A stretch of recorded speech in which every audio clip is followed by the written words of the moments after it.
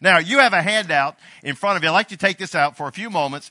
And the area that we want to talk about, both today and over the next couple of months, is called Leadership Axioms. Leadership Axioms, it's a small book from Bill Hybels, pastor of Willow Creek Community Church in Barrington, Illinois. And he does leadership talks, conferences all around the world. And he put together this book that has just some little like nuggets of leadership axioms that allow you to take the things that you believe, your leadership principles, and then narrow them down into like bite-sized chunks. Growing up, I liked Hershey bars. And when you go to the store and you bought a Hershey bar, the Hershey bar was probably, about this long or so? And so you had that Hershey bar, and you're trying to eat it, and sometimes you weren't real hungry, but as the longer it sat there, it just started melting on you and everything. And so you said, if I could just had some like little bite-sized chunks, something like this, right? These little things. And when you get these little things here, and this is not a giveaway, these are mine. I'm going to have them for dessert. But I love you. You may get them. I may give them to you, okay? But we've got these right here, and they're just like little bite-sized chunks. It's exactly what you need. And so that's what these axioms are. They're bite-sized chunks of leadership that as you take these, you can best communicate them to your organization, and your people can grasp them and maybe even work these into the conversation into your business. Today, we're going to give you 10. Even if you walk out of here with one axiom that you say, yeah, I like that. I think we can capture that and use that in our operation, then this has been a success. Are you ready? Here we go. Number 1 is what's called the 3 C's. The 3 C's, and that's character, competency, and chemistry.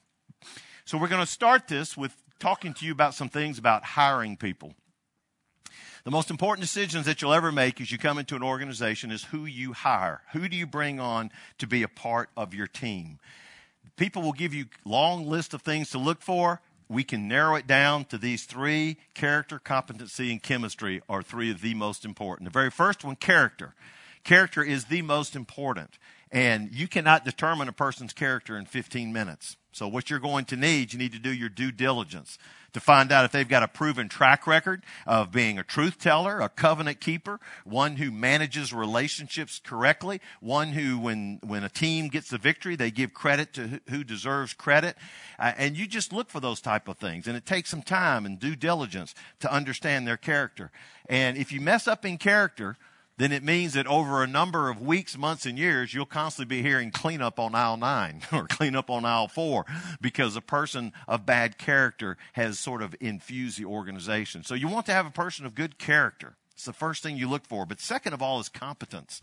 And when you look at competency, that is a person who's good at what he does. Now, he or she, when you're looking for that right person and you put together a job description and you think of this is the name I need to go with, then that's who you want to go after.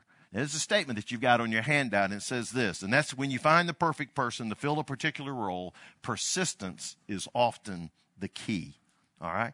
Persistence is often the key. What do I mean by that? I mean that when you find the perfect person that you think needs to fill that role, and you go to them and you say, I would love for you to join our team. If they say no, do you stop? Not unless you feel that God has closed the door on that. You just keep being persistent.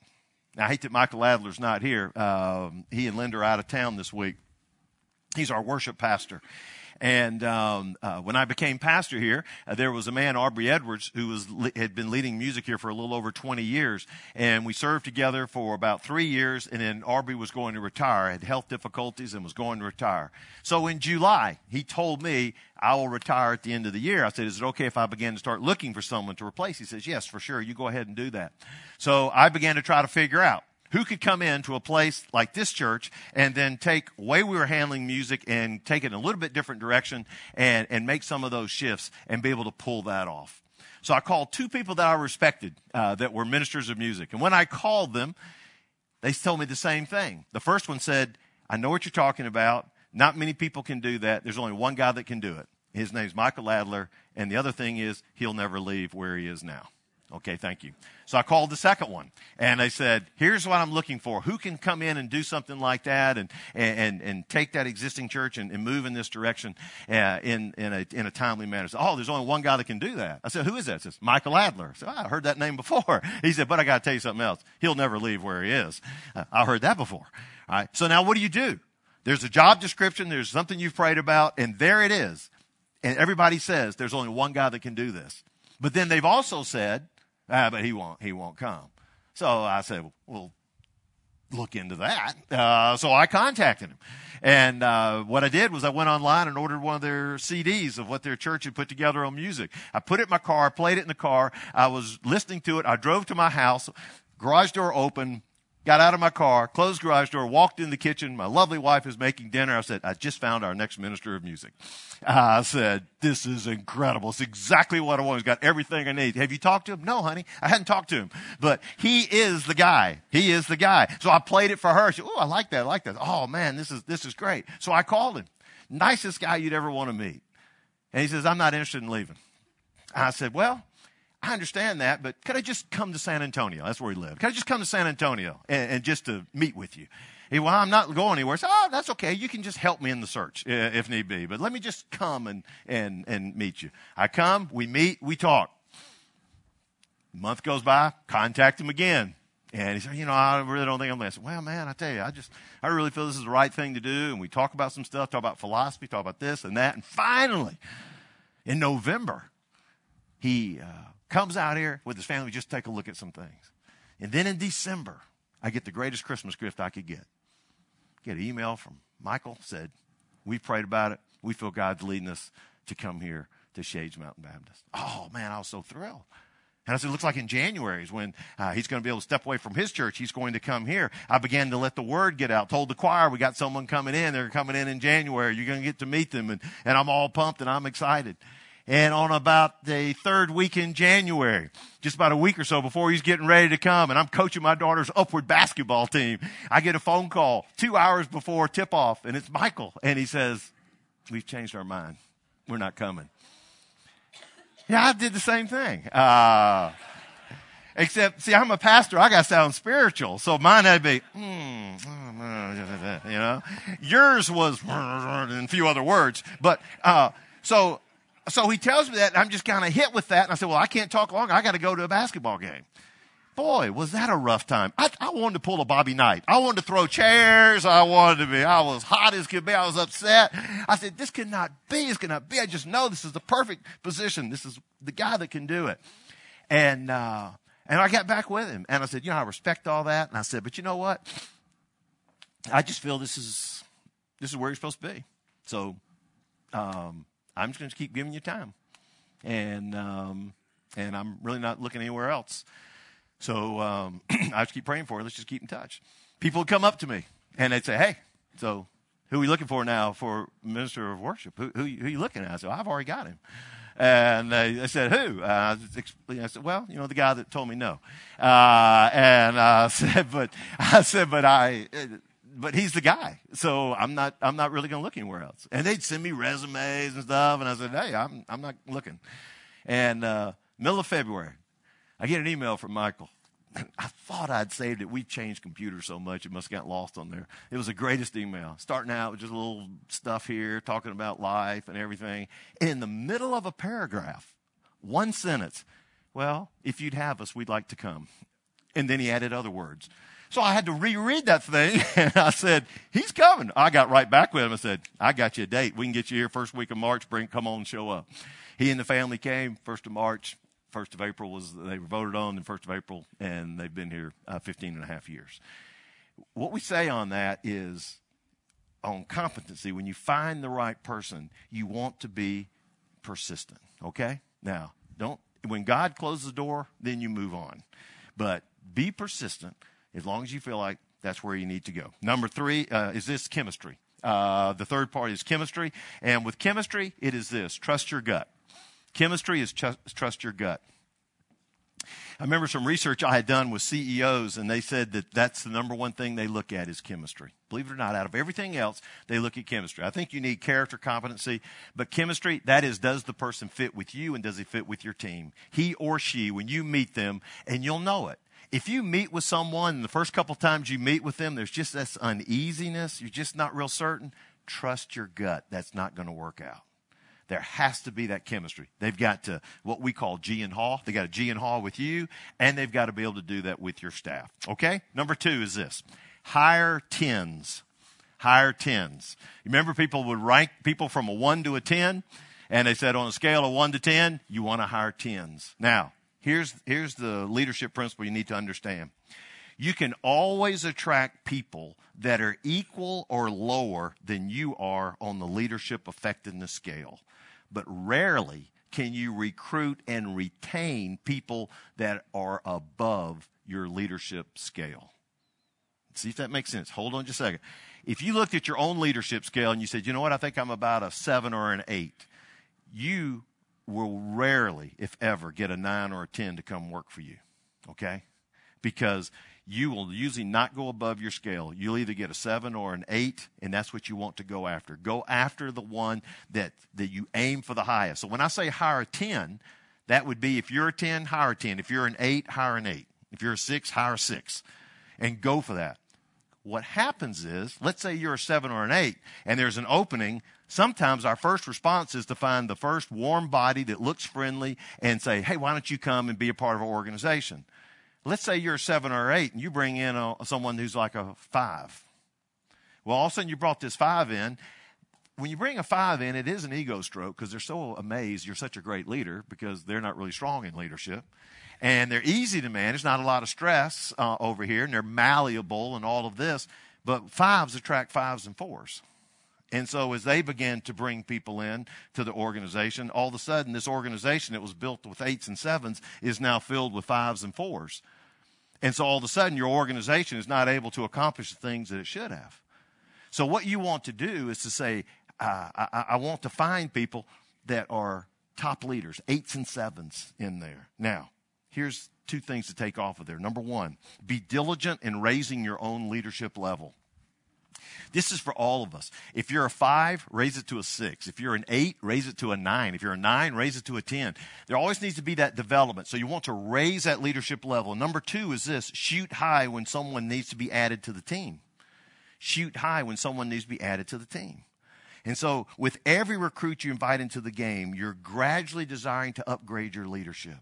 So just think about that. If you're 8-7, 7-8 leader over here, and you hire someone who's like a 7 or so, that's good. And y'all work together, and over a year, all of a sudden, this person 7's become an 8, and you've become, let's say, maybe even a 9. Then the next people you hire, well, what are you going to get now? We got maybe 8s and 9s coming in. And so it just keeps building your leadership. Okay? Makes sense? Let's go for that. Number 3, never say someone's no for them. Never say someone's no for them. And this goes back to Michael. When you review a job description and you come up with a perfect person for the job, don't start talking yourself out of approaching that person. Now, oftentimes you'll say, I know just the right person that would take this job. But you know what? They'd have to take a pay cut. They'd have to move from some exotic place to Birmingham. And who would not want to live here in Birmingham? But just for thinking that people are crazy and don't want to live here. They got to move. Maybe they're close to their family and they're on the other side of the country. And you began to come up with all these excuses why they wouldn't go, and you just said no for them. Don't ever say no for someone else. Let them be the one to say no to you. Make the ask.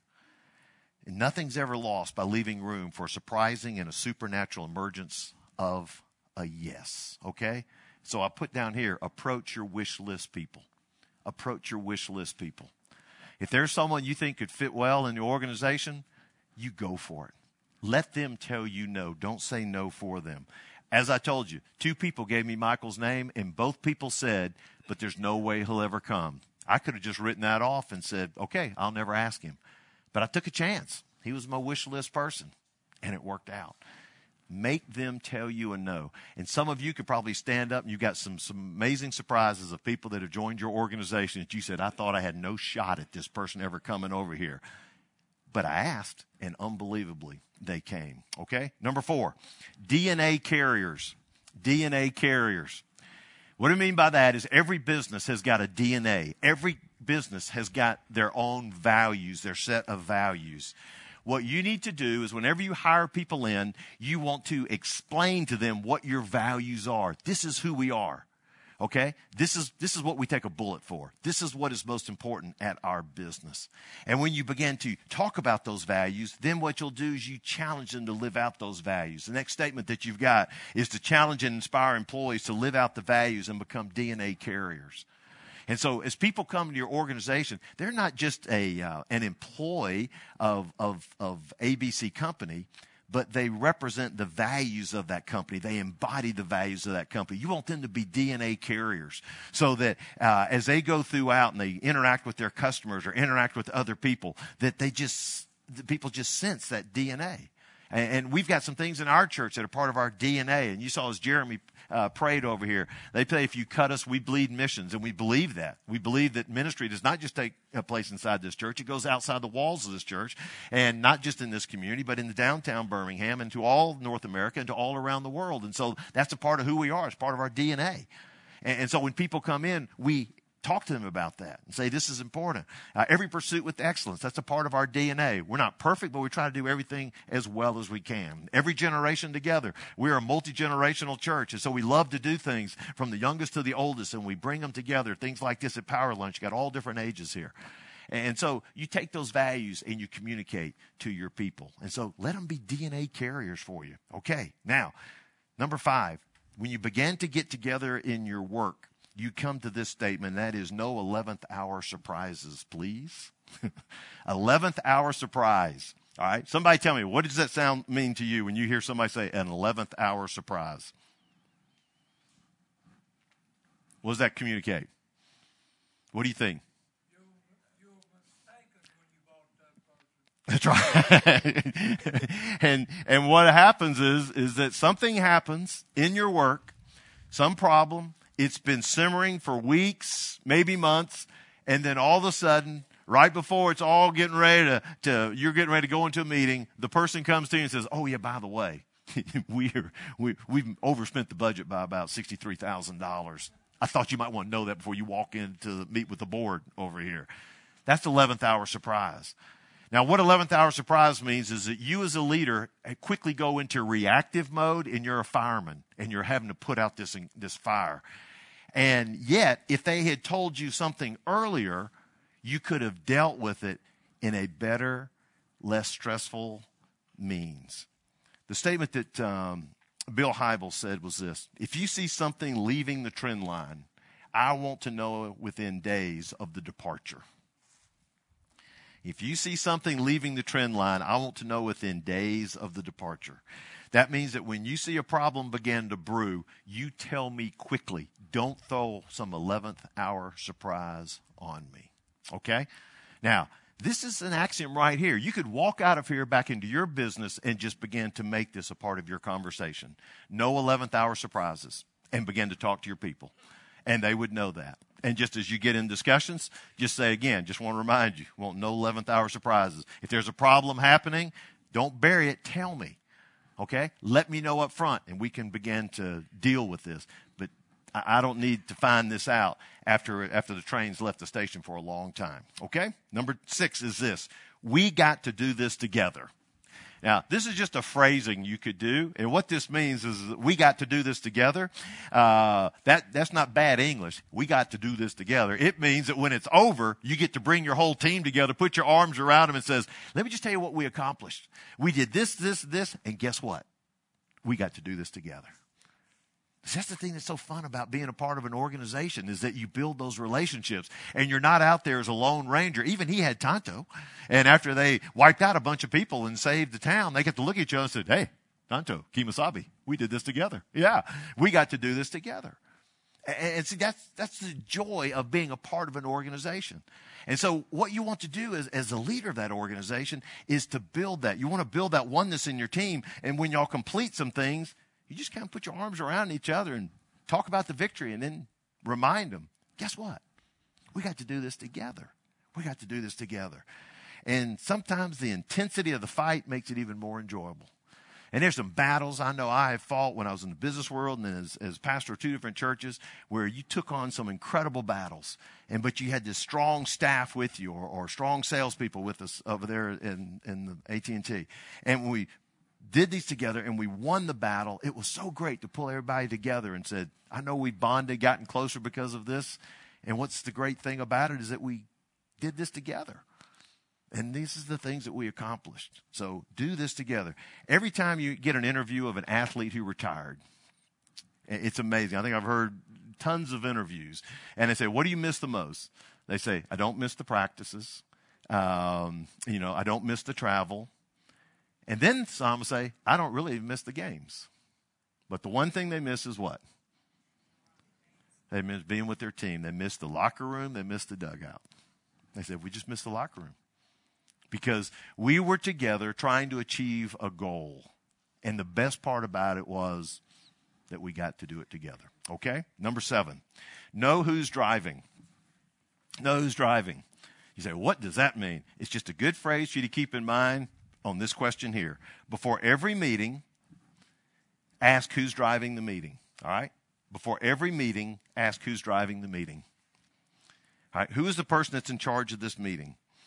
Who's the person that's got responsibility for the agenda to be completed, for the one to keep the energy going in the meeting, to keep everything moving forward? Who's the one to make sure that the slow processors get pulled in? Who's the one to make sure that the quick talkers are quieted down?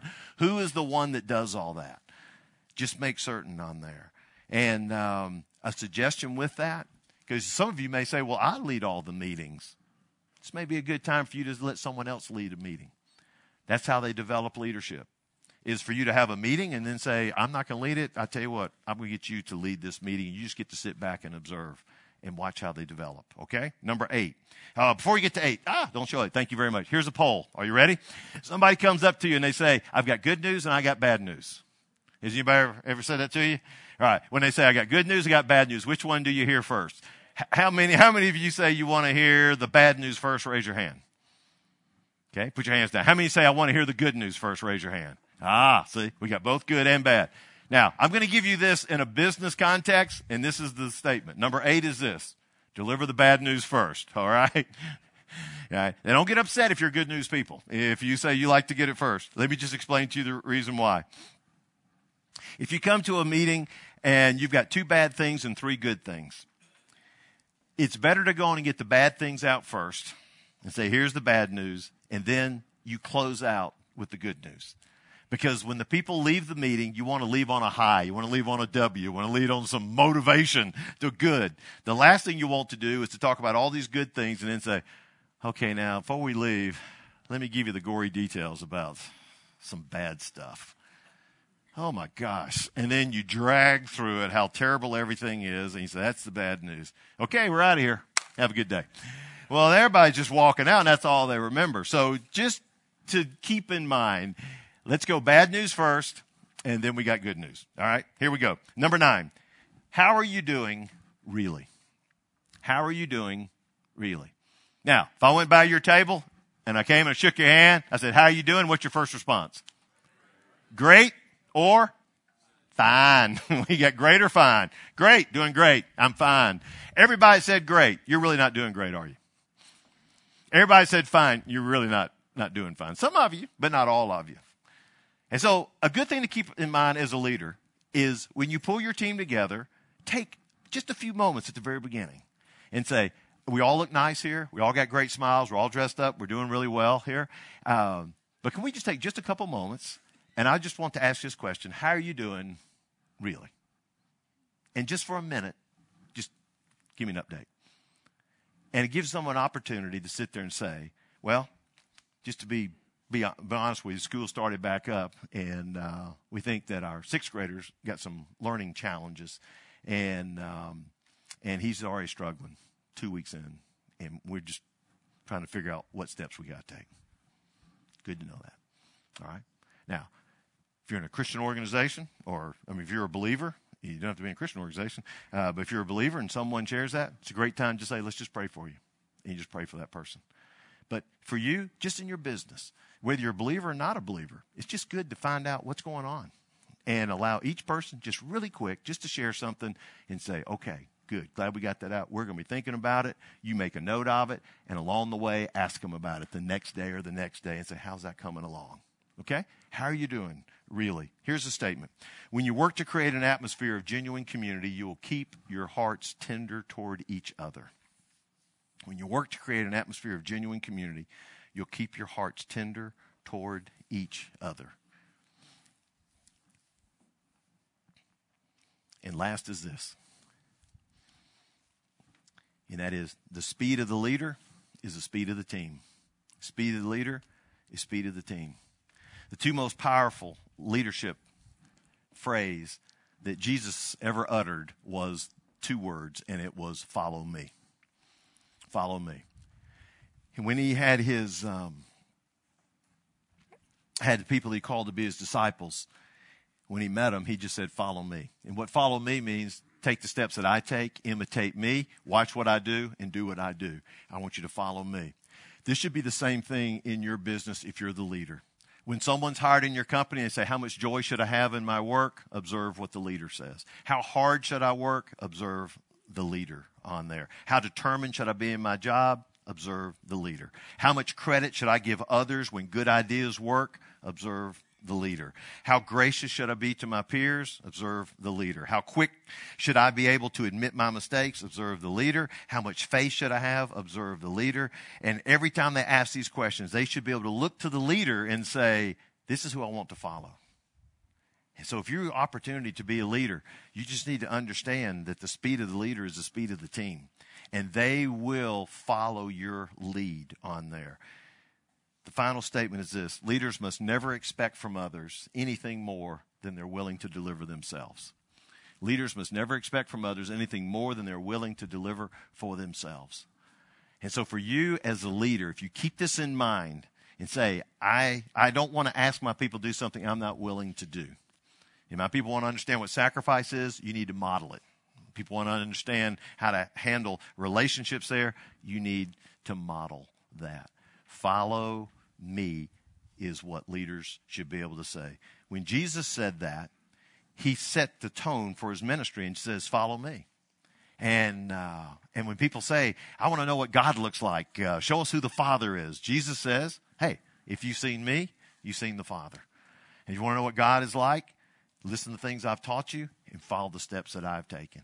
And when he says, follow me, he then told his followers midway through his ministry, and he says, you know what you need to do? You deny yourself, take up your cross, and follow me. Deny yourself. Put yourself aside. Take up your cross, willingness to sacrifice, and follow me. And so they said, okay, well, if they followed him, they would have followed him all the way up to Mount Calvary, to where he was crucified on a cross, and he gave his life to pay the penalty for all of our sins and to give us an opportunity to come in a right relationship with God. And then 3 days later was raised from the dead. And when God raised him from the dead, he conquered sin, conquered death, and gave us the opportunity to have eternal life and an opportunity to be adopted in the family of God and live as a child of God. To where every day we can get up and say, okay, Lord, I want to follow you and I want to imitate you.